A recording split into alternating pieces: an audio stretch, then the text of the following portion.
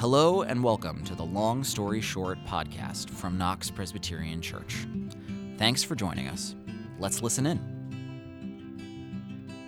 Okay, why don't we get started? See, we got a few more folks coming in.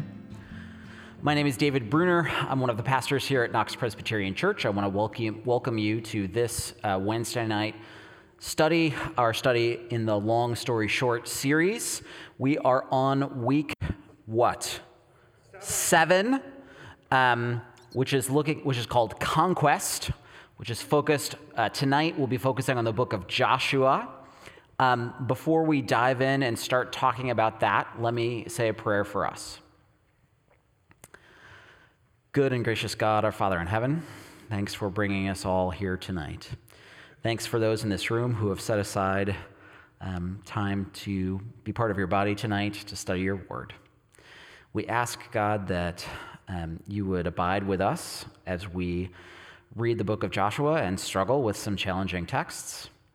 And we pray that you would give us wisdom and faithfulness to follow Jesus in all we do.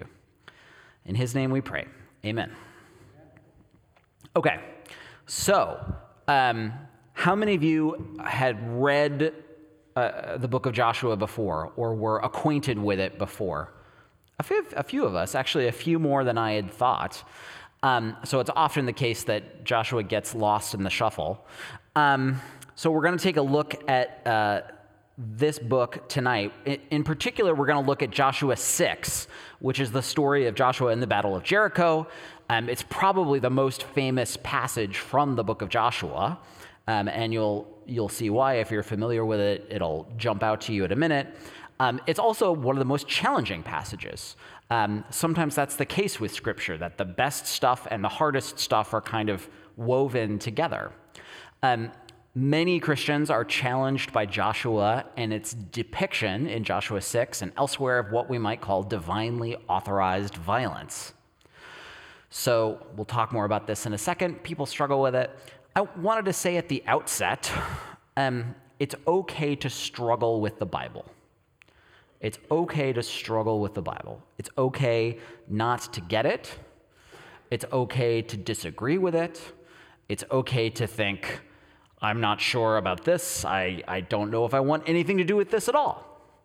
That's okay.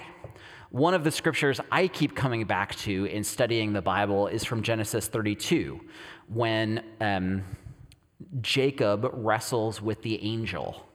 You know, he's going back to see his brother, and he comes to the river, and he encounters this man who turns out to be God, and they wrestle all night long, and the man, the angelic figure, says, okay, let me go. And Jacob says, I will not let you go until you bless me.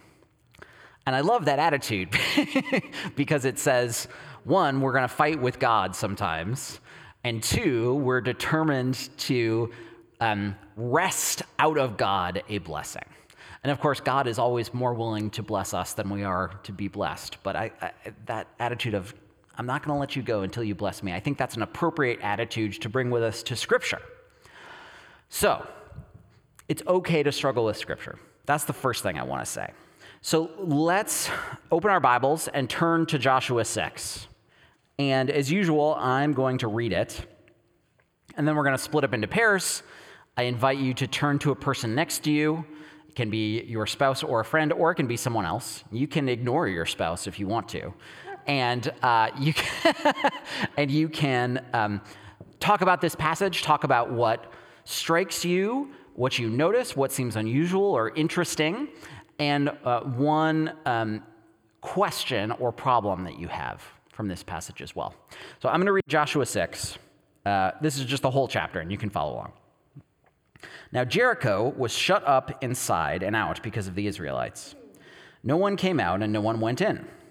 The Lord said to Joshua, see, I have handed Jericho over to you along with its king and soldiers. You shall march around the city, all the warriors circling the city once. Thus you shall do for 6 days, with 7 priests bearing 7 trumpets of ram's horns before the ark. On the 7th day, you shall march around the city 7 times, the priests blowing the trumpets. When they make a long blast with the ram's horn, as soon as you hear the sound of the trumpet, Then all the people shall shout with a great shout, and the wall of the city will fall down flat, and all the people shall charge straight ahead.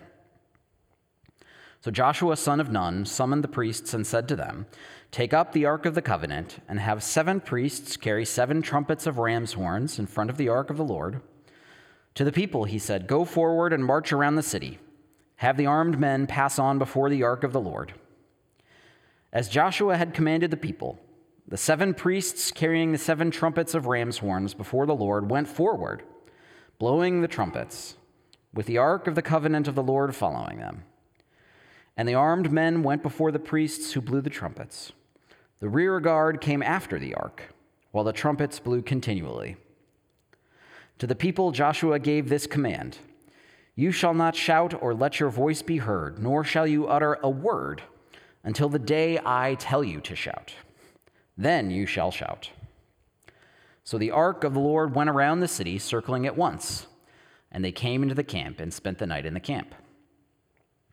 Then Joshua rose early in the morning, and the priests took up the ark of the Lord. The 7 priests carrying the 7 trumpets of ram's horns before the ark of the Lord passed on, blowing the trumpets continually. The armed men went before them, and the rear guard came after the ark of the Lord, while the trumpets blew continually. On the 2nd day, they marched around the city once and then returned to the camp. They did this for 6 days. On the 7th day, they rose early at dawn and marched around the city in the same manner 7 times. It was only on that day that they marched around the city 7 times. And at the 7th time, when the priests had blown the trumpet, Joshua said to the people, "Shout, for the Lord has given you the city. The city and all that is in it shall be devoted to the Lord for destruction. Only Rahab the prostitute and all who are with her in her house shall live, because she hid the messengers we sent. As for you, keep away from the things devoted to destruction, so as not to covet and take any of the devoted things and make the camp of Israel an object for destruction, bringing trouble upon it. But all silver and gold and vessels of bronze and iron are sacred to the Lord. They shall go into the treasury of the Lord." So the people shouted, and the trumpets were blown. As soon as the people heard the sound of the trumpets, they raised a great shout, and the wall fell down flat. So the people charged straight ahead into the city and captured it. Then they devoted to destruction by the edge of the sword all in the city, both men and women, young and old, oxen, sheep, and donkeys. Joshua said to the 2 men who had spied out the land, "Go into the prostitute's house and bring the woman out of it and all who belong to her, as you swore to her."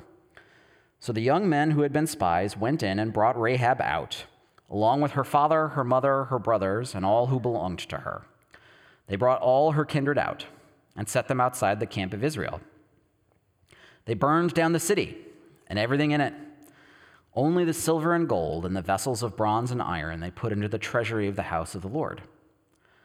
But Rahab the prostitute, with her family and all who belonged to her, Joshua spared. Her family has lived in Israel ever since, for she hid the messengers whom Joshua sent to spy out Jericho. Joshua then pronounced this oath, saying, "Cursed before the Lord be anyone who tries to build this city, this Jericho. At the cost of his firstborn he shall lay its foundation, and at the cost of his youngest he shall set up its gates." So the Lord was with Joshua, and his fame was in all the land. Okay, turn to someone next to you, come up with a thought, a question, an insight, a comment, and then we'll come back together.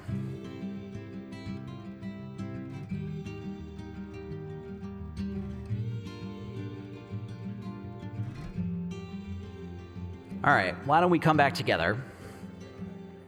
You all had a lot to say about that one, which is a good sign. Who would like to share a comment or question that they had, or a comment or question that your neighbor had? I actually have 3 questions. Jeff answered one of them. You used to have 4. I answered the hard one. Okay, thank you. I appreciate that. Thank you. One is, I'm wondering when Joshua was written. Mm-hmm. 2, was he real? Mm-hmm. And then 3, is this a story, as with some other stories in the Bible, where God is, quote, condoning violence? Is it a story written to excuse what the Israelites did? Sure. Those are some great questions. I'll try and tackle them in order. So the further back you go in the Old Testament, the older the books get, generally speaking, and the longer they are passed on by oral tradition prior to their being written down. And the harder it is to corroborate them with what they call extra biblical evidence. So if you ask, when we speak as historians and not as believers, right? If you're a historian, you say, okay, was Abraham a real person? The answer is, it's hard to prove or disprove that he was a real person based on archaeology because we just haven't found anything. So there's a lot of room to move. The further on in the Old Testament you get, the closer to our present era you get, the more evidence there starts to become. So for a long time, for instance, scholars debated whether or not King David was a real person. There was a vigorous debate about this. Scholars love to argue about this. Nothing is more satisfying to a scholar than an argument that can never be resolved. And then they found some archaeological evidence that referred to David, the king of Israel. And I forget what it was, but I can provide more detail if you want. It was, as is often the case with these things, a piece of rock lying in the sand somewhere in an ancient language. So as far as we know, or as far as I know, there's no archaeological evidence that supports or rules out what's described in Joshua. So it's the same sort of situation as we talked about last week with regard to Moses, where there's not a ton of evidence, there's not decisive evidence to support it, and there's not decisive evidence to refute it. My posture towards this part of the Old Testament tends to be focusing on the words on the page and letting the archaeologists do their thing and receiving the story as it is written here as God's word to me and to the church. That's not to say that question you asked is not important, but that's where I want to put my focus. Now, what's important is the final question you asked as well. Is this a story designed to sanction violence? We're going to get back to that. We'll be talking about that a lot. But those are great questions. Randy. Now, this isn't something that Diane and I actually talked about, but it's a question that just came to mind. And actually, we did talk a little bit about the 6 days and the seventh day and all that stuff. Is there any connection here to this being kind of like a reenactment of the creation story? I was just thinking about that as I was reading that. I love it when students accidentally agree with me because it makes me feel so much smarter. So, right, they march around the city 6 times, and then the 7th day, blow the trumpets, everybody yell, bam, the walls come tumbling down. It's hard not to read that as an echo of the Genesis creation story, and it would be interesting to explore that. I mean, it certainly works that way, right? In Genesis, all the work is done on the first 6 days, and then the 7th day is the climax of rest. Here, it's a little bit different, but nevertheless, on the 7th day is the climax of the story. Yeah, I think that would be a great, if you wanted to preach a sermon on this text, that would be an interesting way to do it. Is this the first time that the number 7 is written? I mean, we had the creation story with 7. Is this the first time that 7 reappears as a specific number?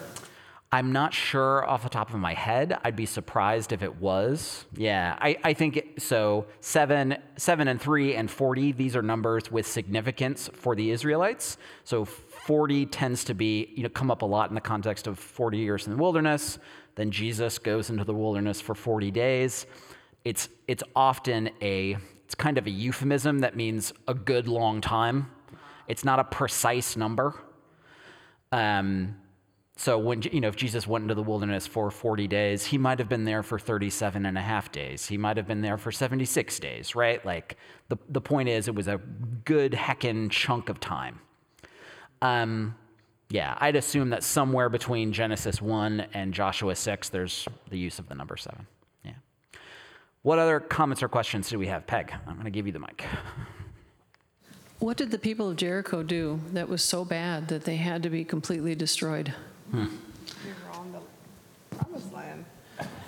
Sure. So they were on the promised land, but is that an offense, right? I think that's a great question. Yeah, it speaks to the difficulty of this text.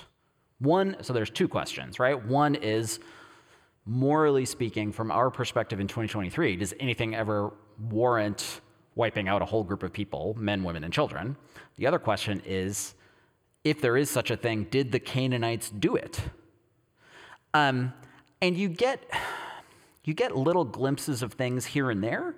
So the strong assumption of the deuterocanonical books, right? So the books from Deuteronomy through 2 Kings, right? The books written by the cynical person kind of watching the empire crumble. His strong assumption, I'm calling him a he, I don't know if he's a he, right? His strong assumption is the other ancient Near Eastern groups worship false gods, and it's something that rubs off on Israel.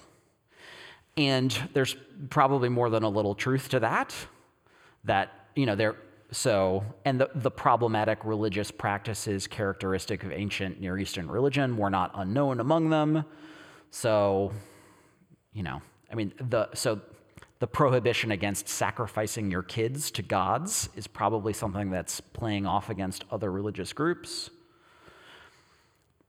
In this context, in Joshua 6, I don't know if there's it's not a punishment for something.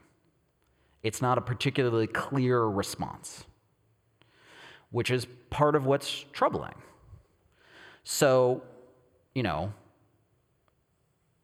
in other parts of the Bible, it works differently, right? God might mete out a punishment and we might think that's very harsh, but at least it's in response to something. This is a little bit different. So, go ahead.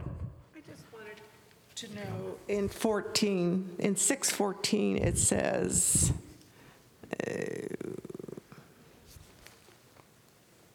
I'm sorry. It says, but maybe it's 18. But keep away from the devoted things so that you will not bring about your own destruction by taking any of them. Otherwise, you will make the camp of Israel liable to destruction and bring disaster on it. What is a devoted thing, and how would I recognize it if I were tromping through the streets of Jericho? That's a great question, Dottie. We're actually going to talk about that as well. That's the second section after this. So just sit on that question for a second. Did you all catch the verse that Dottie was talking about?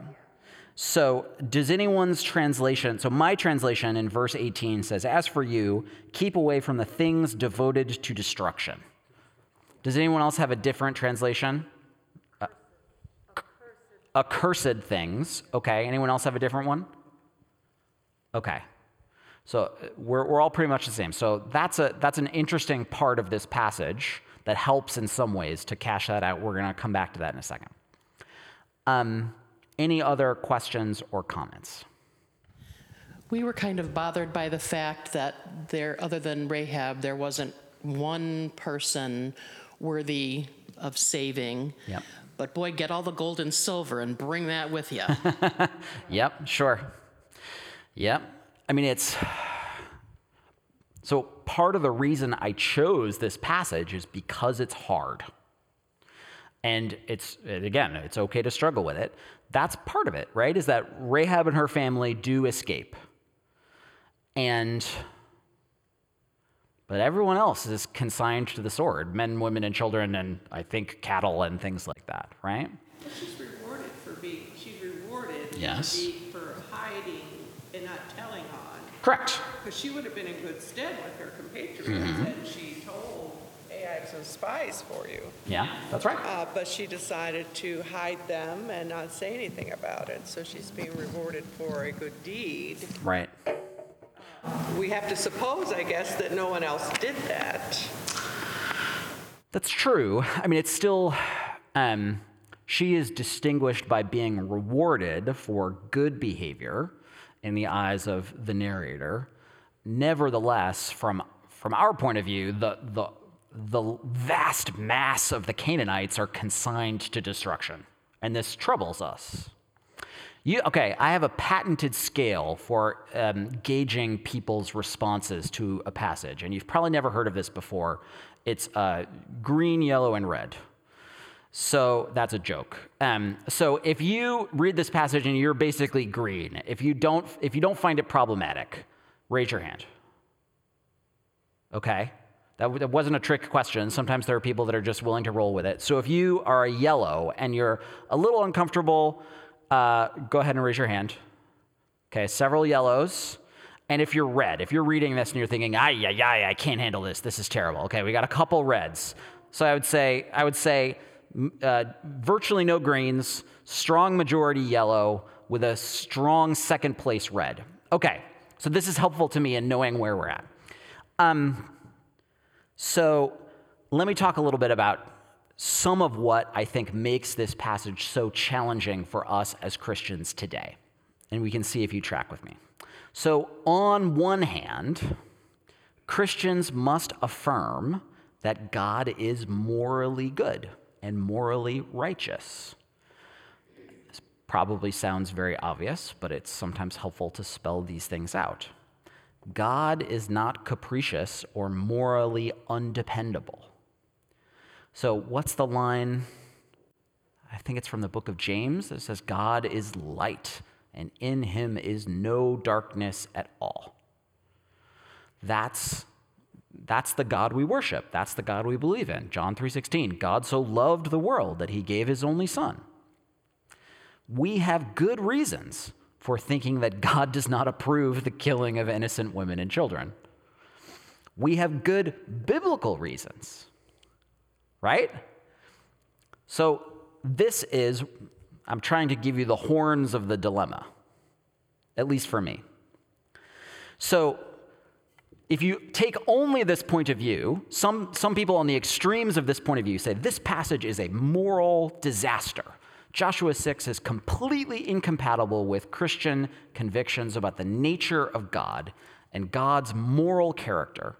And the only solution is to take passages like Joshua 6 and other problematic passages from the Old Testament and excise them from the Christian Bible. We need to simply jettison them and do away with them. So, for instance, very early in the history of the church, there's a man named Marcion who dies maybe around 160 AD, so in the first century and a half of the church's existence, who basically says, yep, the Old Testament functions this way. The Old Testament is very problematic. It's rife with difficult morality and violence and all these morally problematic characters. We just have to jettison it. So he actually makes a move for Christians to jettison the Old Testament as a whole. And he's roundly rejected and condemned. Nevertheless, he's a sort of extreme representative of this point of view. Another person I thought of was Thomas Jefferson. Do any of you know the story about Thomas Jefferson's Bible? I don't see a lot. So Thomas Jefferson was a good product of the European Enlightenment. He believed in subjecting everything, every facet of human life, including our religious faith, to the rigorous scrutiny of reason. And so he had a lot of problems with the Bible. And rather than work through them or anything like that, he simply said, okay, the Bible is defective. The Bible has a lot of problems. And so what he famously or infamously did is he literally took scissors and cut out the offending parts of the Bible. And he said, now this is the Thomas Jefferson edition of the Bible. And so in the Thomas Jefferson version of the Bible, Joshua 6 is not there, right? So that is one way of handling this sort of problematic passage. And I should add, Joshua 6 is a particularly clear instance of them, but there are many others. Not exclusively in the Old Testament, although certainly there as well. So that's one horn of the dilemma. On the other hand, Christians must not domesticate God. Christians must not domesticate God. God is not predictable, safe, or easy. And we must be wary of requiring God to conform to our human standards of what constitutes right and wrong, rather than the other way around. I have here a quotation from Isaiah 55. His thoughts are not our thoughts, and his ways are not our ways. Now, to be sure, in Isaiah 55 and elsewhere in Scripture, God's uniqueness, his surprisingness, his startling strangeness to us is displayed primarily in his capacity to have mercy and to extend mercy even more widely than we might have previously thought. But nevertheless, I think we do well to remember this danger of domesticating God. If every time we look at Scripture, we measure it according to our own standard of what pleases us, we will quickly find ourselves reading an increasingly small portion of Scripture. In C.S. Lewis's book, The Lion, the Witch, and the Wardrobe, they talk about Aslan, the lion. And Aslan is a big, scary lion. And so one of the characters who has never met him says, Aslan's a lion? And they say, yes. And he says, is Aslan safe? And he says, no. Aslan is not safe. He's good, but he's not safe. He is not a tame lion, you know? And maybe this is just me, but I always think of that quote in the context of struggling with Scripture anymore. That I don't want to create a tame lion when I read the Bible. I want to allow for some rough edges and rough patches. So, again, I'm going to go with an extreme here. Some advocates of this point of view might see no problem with Joshua 6 at all. There are people in the church today, many of them in more conservative wings of the church, who would just say, well, look, God is God. God can do whatever he wants. And if God decided to wipe out those poor Canaanites, that's fine. I take exception to that point of view, as I imagine many of you would as well. Partly this is because of not just of the problematic content of passages like this, but also because of the problematic history of their reception in the life of the church. So for instance, our forefathers and foremothers, right? The idea of manifest destiny here in the United States, I think has roots or could be traced back to certain interpretations of Israel's entry into the Promised Land. So, in other words, if you're an American and you're in the American East, you have this idea this is a Christian nation and God has called us to come in and take away the land from the people who have it, who live here because, well, they really don't have any right to be here, and by gosh, we're going to take it away from them. That creates a potential for religiously authorized violence that goes beyond what's in the text but draws on it. The other example I thought of is the difficult stuff that's happening in the Holy Land today. So it's the case that there are many folks on the Israeli side who take these texts very literally indeed. Not all of them by any stretch of the imagination, but enough to help us see the potential danger in this point of view as well. That this idea of, again, this land is ours and we're going to take it away from you, and if you don't like it, you can go pound sand. So those are two historical examples I would point to, one from a couple centuries ago and one from the present day, to talk about not just the danger in this passage, but some of the problematic uses to which this passage can be put or has been put. Are you all with me on the level of understanding at this point? Okay. So I've tried to paint for you the horns of a dilemma, okay? So on one hand, we want to be able to affirm that God is morally good and morally righteous. On the other hand, we don't want to domesticate God. And we don't want to, I would say, and you all might not agree with me on this, I would say we don't want to domesticate the Bible either. We want to respect the rough patches and the rough edges of the biblical witness, even when we disagree with it. My solution is to try to live with the ambiguity of passages like these.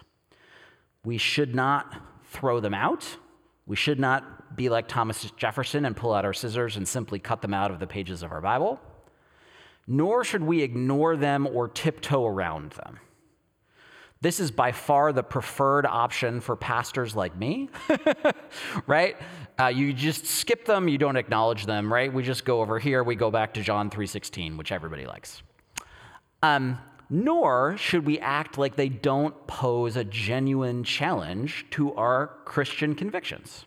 But isn't this, I don't understand I think I understand the domestication, but since we as Christians have been exposed to the New Testament, Jesus came to talk to us about, to love your neighbor as yourself, doesn't that put us in a position where we find the Old Testament unbearable in parts and not understanding it because we have experienced Jesus Christ? So we don't come to the Old Testament just knowing the Old Testament. We come to the Old Testament being Christians and having been exposed to Jesus Christ and his ministry. Mm-hmm. And therefore we look back at the Old Testament, whereas the nation of Israel and those people who are Jewish don't have the New Testament as part of their exposure.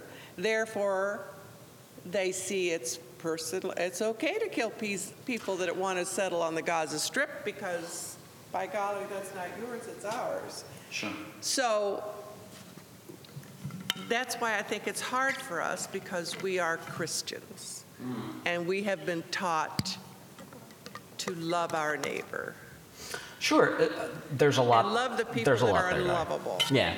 So there's a couple things I would say. So the first is Christians and Jews have different interpretive jobs to do when reading their respective canons of Scripture.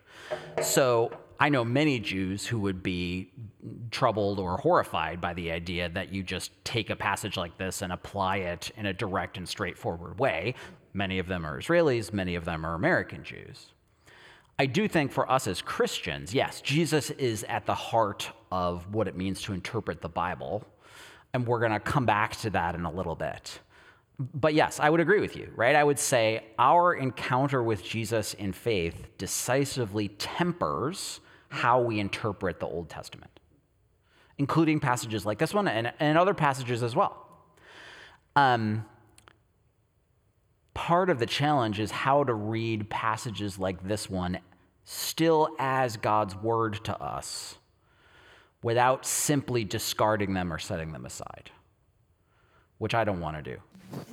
Is this still just establishing one God? I mean, still yet another story of God demonstrating, like he did with the plagues, sure, and Passover, and parting the Red Sea, and is this another one of these kind of stories to support that? I think so. Except it's brutal. Yeah. So, yeah. I mean, I think there's a dimension of this story that's about the superiority of the Hebrew God over everybody.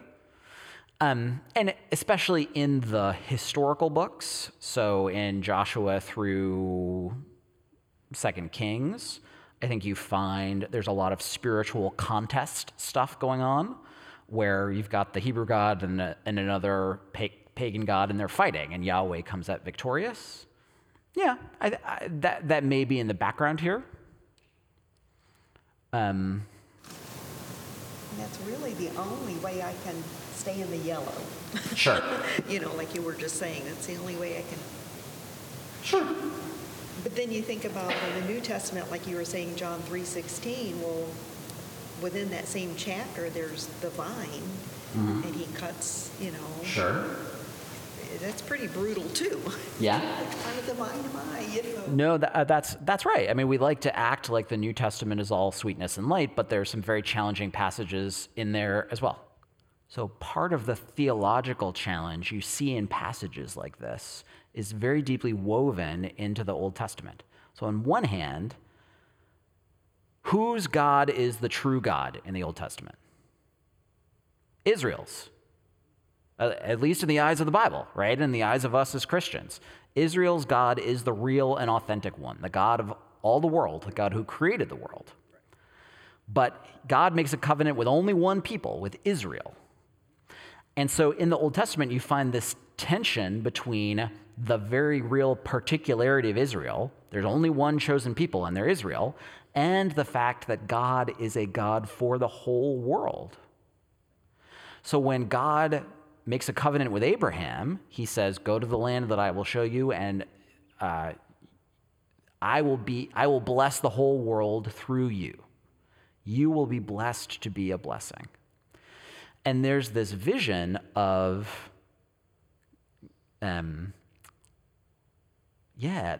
both the specialness of Israel in the Old Testament and the universal scope of God's intended blessing are present in the Old Testament. And sometimes there's a tension between those things.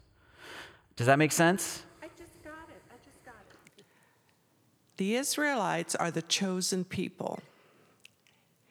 God is speaking to them. He's given them the law. He is telling them over and over again that this is the law that you live by, that you obey me. Now, the Israelites, when they were wandering around in the desert, didn't do so well. They reverted back to because all these nations have gods, and they reverted back to the gods of Israel. So when he takes them finally to the promised land, a new generation of Israelites who have promised before they cross over the Jordan to obey all the laws that God has given them, the laws of Moses. Now, these countries that they're going to invade, Jericho and all the rest of them and all the kings and everything, that they have to wipe out, if you will, in order to take, to make these 12 tribes, and all this land is distributed among them. God is saying, you know what? You didn't do so well in the desert. I'm not going to let all these people who believe in a different God to influence you.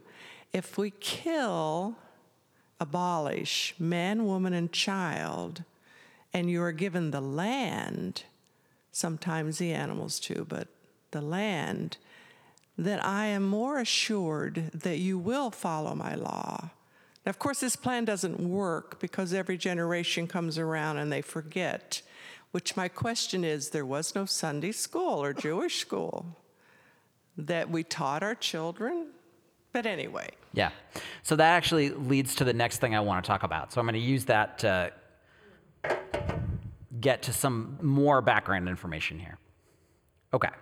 So go back to verse 17 of chapter 6. So this was Dottie's question, and she's just brought us back to it earlier. So my New Revised Standard Version says in verse 17, the city and all that is in it shall be devoted to the Lord for destruction. Sandy's translation said accursed. Everyone else probably has the New Revised Standard. So this is the Hebrew word herem. Herem, H-E-R-E-M. Not to be confused with harem, H-A-R-E-M. They're very different words. They both reflect something wrong, but they're kind of at the opposite end of the spectrum of morality. So elsewhere, the phrase is translated as devoted to the Lord or set aside for God. And it's often in the context of things that are devoted as an offering to God. So let's just tick through some of these passages real quick. So let's look at Leviticus 27, which is the very last chapter of Leviticus. Leviticus 27, as a whole, the heading in my Bible is votive offerings, which is kind of like offerings related to a vow or a promise. I believe the general idea here is that you might say, okay, Lord, I'm taking this long, dangerous, expensive trip. If I make it there and back safely, I will sacrifice an offering to you when I return. So you can see here in verse 28, nothing that a person owns that has been devoted to destruction for the Lord, that is, herem for the Lord, be it human or animal or inherited landholding, may be sold or redeemed. Every devoted thing is most holy to the Lord. So the idea, at least, is that before you set out on your trip, if you say, okay, God, I'm going to, if I make this trip, I go and come back, I will slay the fatted calf for you. You can't welch on the back end, right? You can't then say, okay, God, actually, I changed my mind. I'm now going to shift to these 2 small pieces of fruit that I'll sacrifice for you instead. When it's devoted for the Lord, it's devoted for the Lord, and there's no takebacks, okay? Let's look at Numbers 18:14. Okay, so the heading for me in this paragraph is the priest's portion.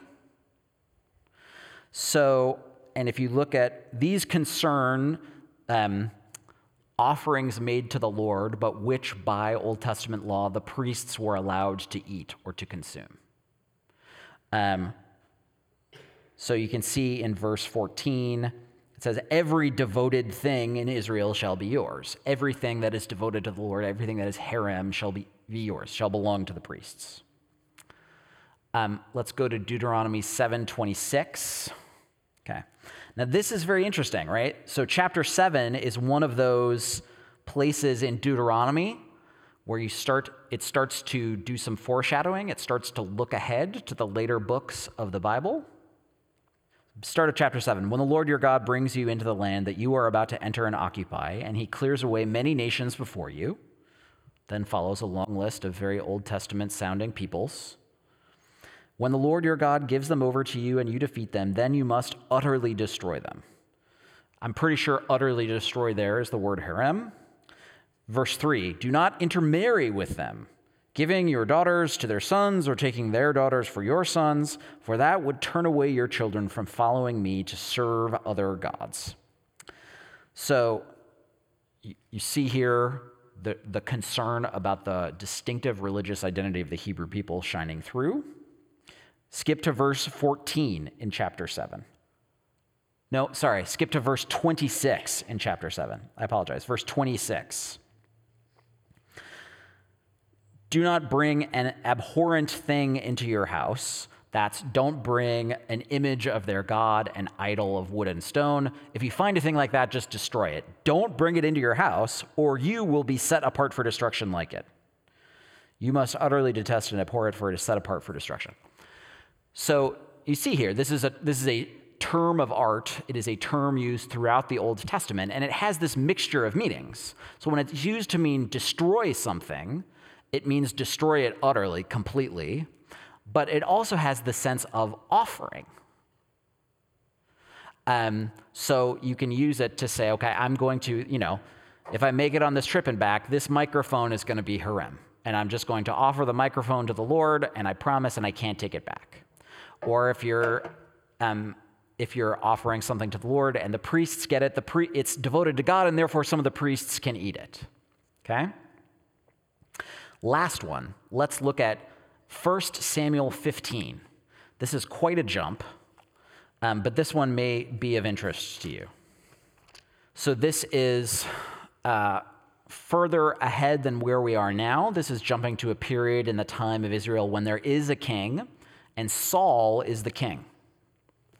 So look what happens here. I'm just going to read beginning at the start of verse 15. Samuel says to Saul, "The Lord sent me to anoint you king over his people Israel. Now therefore listen to the words of the Lord. Thus says the Lord of hosts, I will punish the Amalekites for what they did in opposing the Israelites when they came up out of Egypt. Now go and attack Amalek and utterly destroy all that they have. Do not spare them, but kill both man and woman, child and infant, ox and sheep, camel and donkey." Okay, so far, so familiar. This is another one of those places where there's very harsh violence. And of course, in verse 3, utterly destroy, that's that word herem. But watch what Saul does. So Saul summoned the people and numbered them in Telaim, 200,000 foot soldiers and 10,000 soldiers of Judah. Saul came to the city of the Amalekites and lay in wait in the valley. Saul said to the Kenites, "Go, leave, withdraw from among the Amalekites, or I will destroy you with them. For you showed kindness to all the people of Israel when they came up out of Egypt." So the Kenites withdrew. Saul defeated the Amalekites from Havilah as far as Shur, which is east of Egypt. He took King Agag of the Amalekites alive, but utterly destroyed all the people with the edge of the sword. Saul and the people spared Agag and the best of the sheep, and of the cattle, and of the fatlings, and of the lambs, and all that was valuable, and would not utterly destroy them. All that was despised and worthless, they utterly destroyed. So what's happening here? They're saving the gold. Yes, exactly right. They're saving the gold. So Saul fails as king because he refuses to utterly destroy the Amalekites. Now, before we rush to say, oh, what the heck is the matter here? Saul is being condemned for being insufficiently bloodthirsty. Something more interesting than that is happening. Saul is enriching himself through warfare. So what he does is he puts to the sword all the worthless things, but he saves the king, who presumably has rich friends and relatives who might try and ransom him. And he saves all the gold and all the silver, all the wealthy stuff he keeps for himself. So it turns out that this is one of the distinctive features of herem in the Old Testament. So herem is used to refer to a couple things. In the context of Joshua 6, in the context of warfare, it means a couple things. Israel waged war differently than other nations. In war, it is not Israel, but Yahweh who does the heavy lifting and brings victory. So we saw this in Joshua 6, right? Where there is, the old spiritual says Joshua fought the battle of Jericho and the walls came tumbling down. Strictly speaking, there was no battle of Jericho, right? They weren't fighting outside the walls. They were just marching around in circles blowing trumpets, and then the walls fell down. How did that happen? Well, God was on their side. So says the Bible. It is not Israel, but Yahweh who does the heavy lifting and brings victory. What is gained through war should only enrich and glorify God and not people. So I find this fascinating, right? Because as deeply troubling as I find the idea of God encouraging everybody, hey, wipe everybody out, I abhor that idea.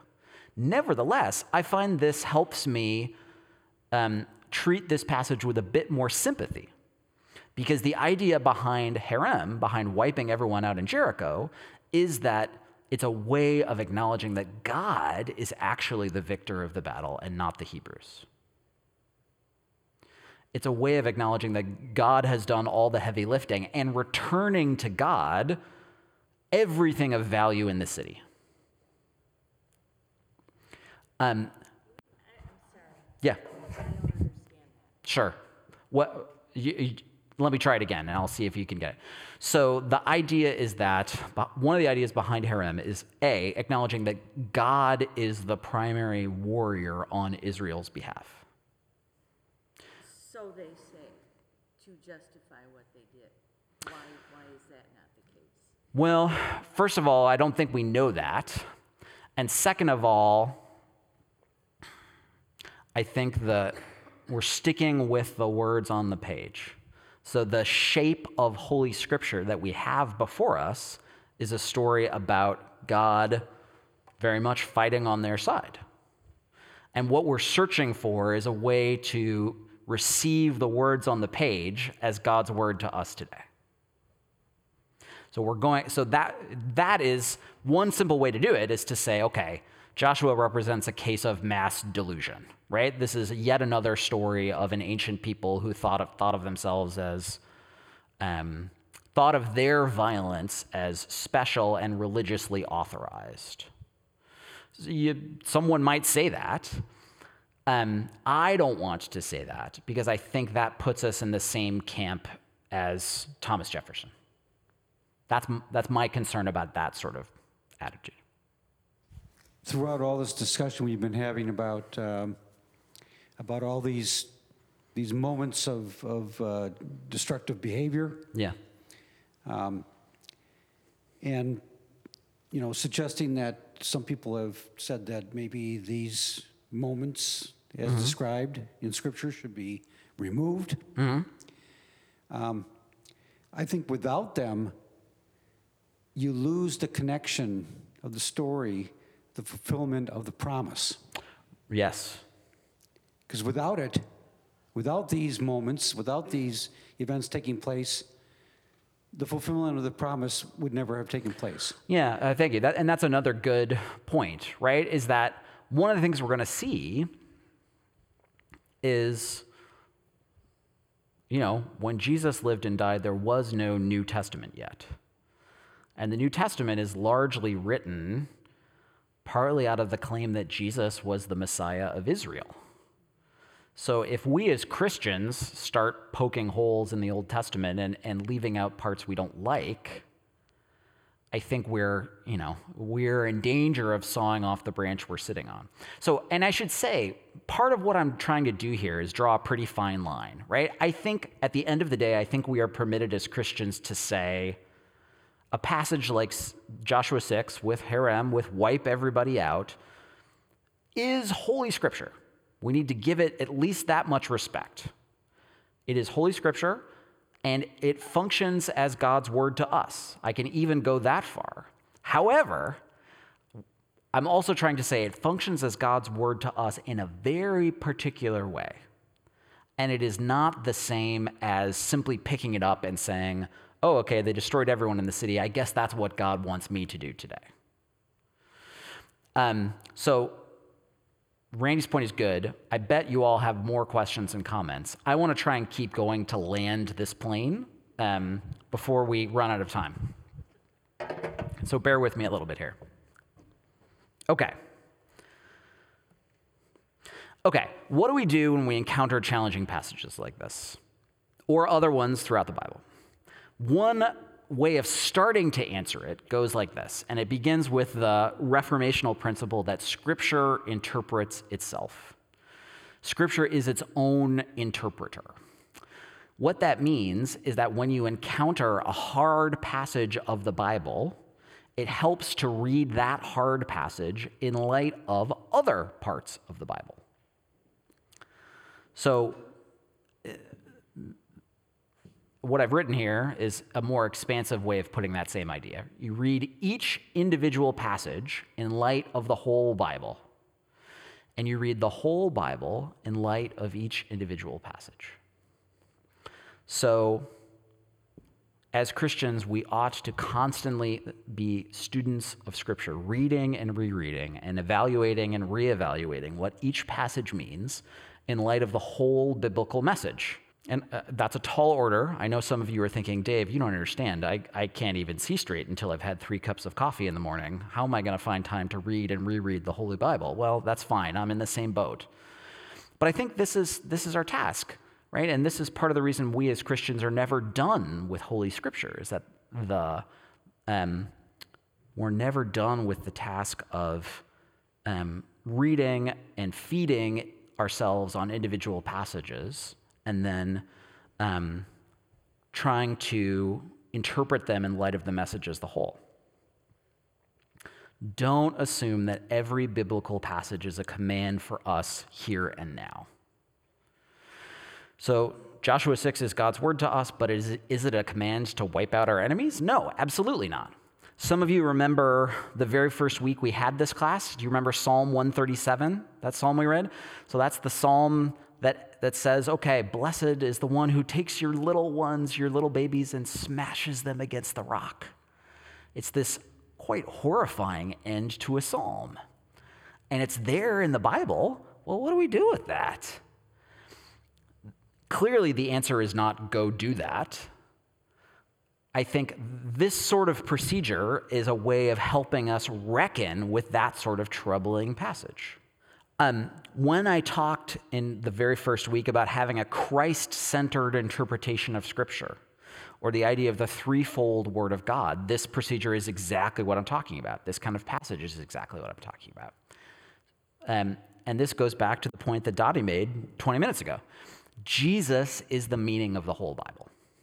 So if you take nothing else away from this class tonight, take that idea away. Jesus is the meaning of the whole Bible. We interpret all the passages of the Bible in light of that. So remember the disciples on the road to Emmaus at the end of the Gospel of Luke, where the Bible doesn't make any sense to them until the risen Christ starts to interpret it to them. And he says, well, look, the whole Bible is actually talking about me. So what we need to do, I think, is figure out a way to look at Joshua 6 and see it in some hidden, perhaps mysterious sense as pointing to Jesus. In addition, we have to recognize the difference between what we see in Joshua 6 and what we see in the ministry of Jesus. So the New Testament portrays Jesus as decisively rejecting the advancement of God's kingdom through violence. This is probably one of the signature differences between the Old and the New Testament. So you can see some examples here, right? Jesus tells Peter to put away his sword in Matthew 26. He tells Pilate, my kingdom is not according to this world. Pilate says, if you're the Son of God, get some heavenly help. Why don't you get yourself freed? And he says, no, I'm not going to do that. In Ephesians chapter 6, there's a similar idea. Paul, or whoever wrote Ephesians, says, our struggle is not against flesh and blood. It's against principalities and powers, spiritual wickedness in high places. So, in other words, there's this idea that our struggle is not against flesh and blood. We're not going to make ground spiritually by punching the guy in front of us. Our opponents are spiritual and not the physical person in front of us.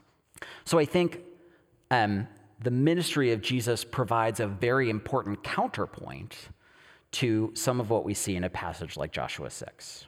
So you can see that this is a little bit different than the way people sometimes read Scripture, right? It requires a greater degree of thoughtfulness and a greater degree of reflection, but I think it's well worth it. This doesn't mean we're taking the Bible less seriously. It means we're taking it more thoughtfully. We're taking it more seriously because we're reading it with our brains as well as our hearts. Okay, so the last thing I have is just one quick suggestion for how to read a passage like this as good news. Okay. First, Joshua 6 can be read as a reminder that God is ultimately victorious over the forces that oppose him. If I were going to preach this text tomorrow, that's probably where I would try and start. God is ultimately victorious over the forces that oppose him. This is very much how Jesus is depicted in the New Testament. He is not only the Lamb of God who is sacrificed for our sin, but he is a victor in the battle. There's an early way of talking about what Jesus does on the cross that you find in the New Testament that's just called Christus Victor, Christ the victor. And it draws inspiration, I think, from passages like this one. You can also see passages like Colossians 2, 11 through 15, 1 Corinthians 15, 54, and 55 as ways of talking about Jesus' death and resurrection as victory in battle. Right? Now, of course, This is different from what we find in Joshua 6 because in some ways Jesus is victorious in battle by suffering the forces of violence rather than meeting them out. But I think that's a pretty cool, interesting way to preach Joshua. Joshua 6 depicts the walls surrounding Jericho tumbling down in response to God's mighty word, to the trumpets, to the shout. The other thing I think you could do is say, what if we tied this passage, tied Joshua 6 into Ephesians 2, with its powerful depiction of the walls of hostility between Jews and Gentiles falling down? Let me just read this for you, because you may not know it off the top of your head. So I knew this passage well enough to know I wanted to tie it in, but not where it was. So I had to Google it. I was like, it's in Ephesians somewhere. I don't know where it is. Where is it? So Paul, or whoever, says this in Ephesians 2. So then, remember that at one time you Gentiles by birth, called the uncircumcision by those who are called the circumcision, a physical circumcision made in the flesh by human hands, remember that you were at that time without Christ, being aliens from the commonwealth of Israel and strangers to the covenants of promise, having no hope and without God in the world. So this is a Jewish person talking about Gentiles and saying, you were Gentiles by birth, you didn't have Jesus in your life, you didn't have circumcision, you didn't have a covenant, you didn't have anything. But now in Christ Jesus, you who were once far off have been brought near by the blood of Christ. For he is our peace. In his flesh, he has made both groups into one and has broken down the dividing wall, that is, the hostility between us. So this is part of what I mean when I talk about letting Scripture interpret Scripture. Like, I think this image of a wall tumbling down, not as an introduction to battle, but as an introduction to reconciliation. That's an image we find in the Bible. And I think this isn't just like a clever thing that Dave thought up 5 seconds ago.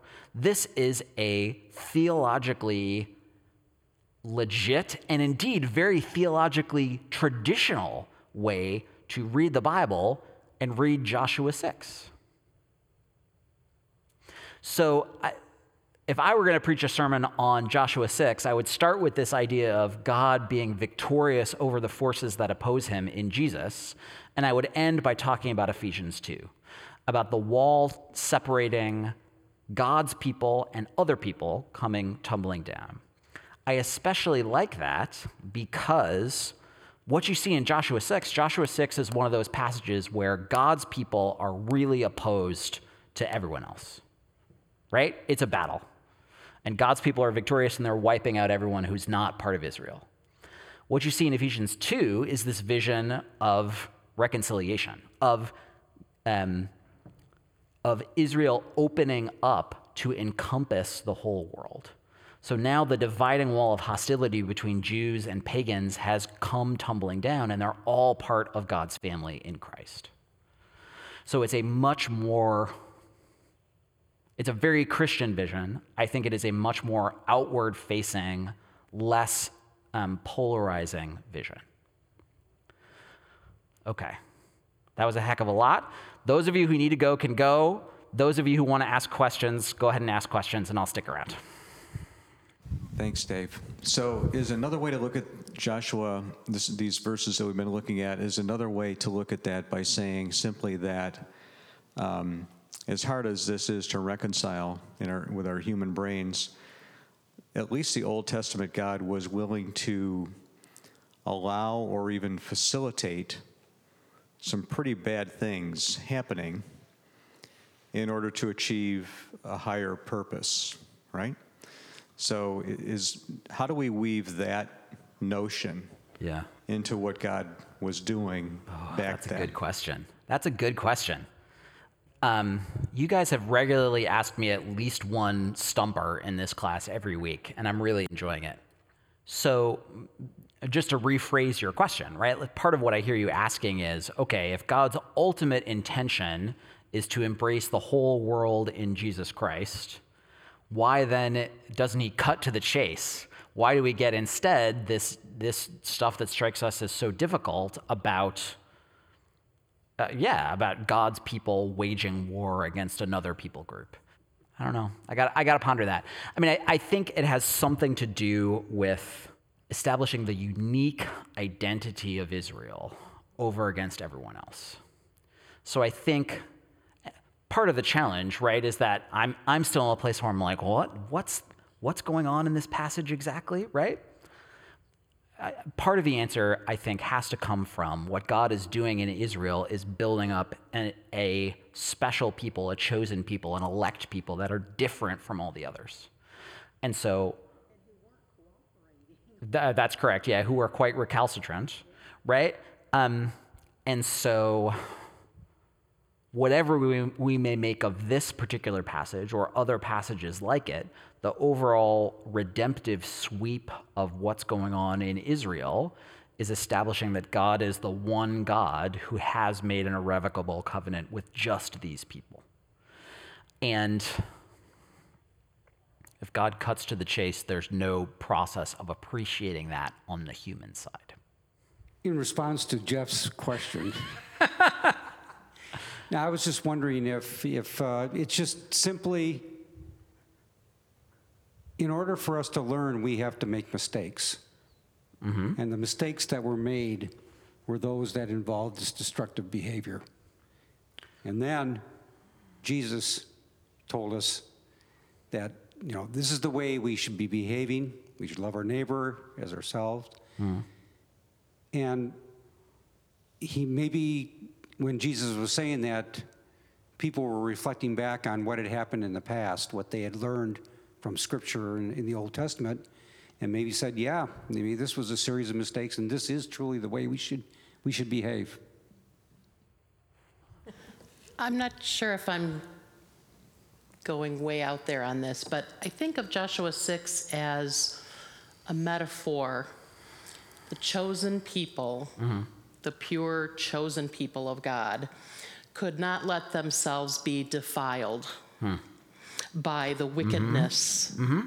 And they couldn't just kill some of the wickedness. Right. They had to kill all of the wickedness.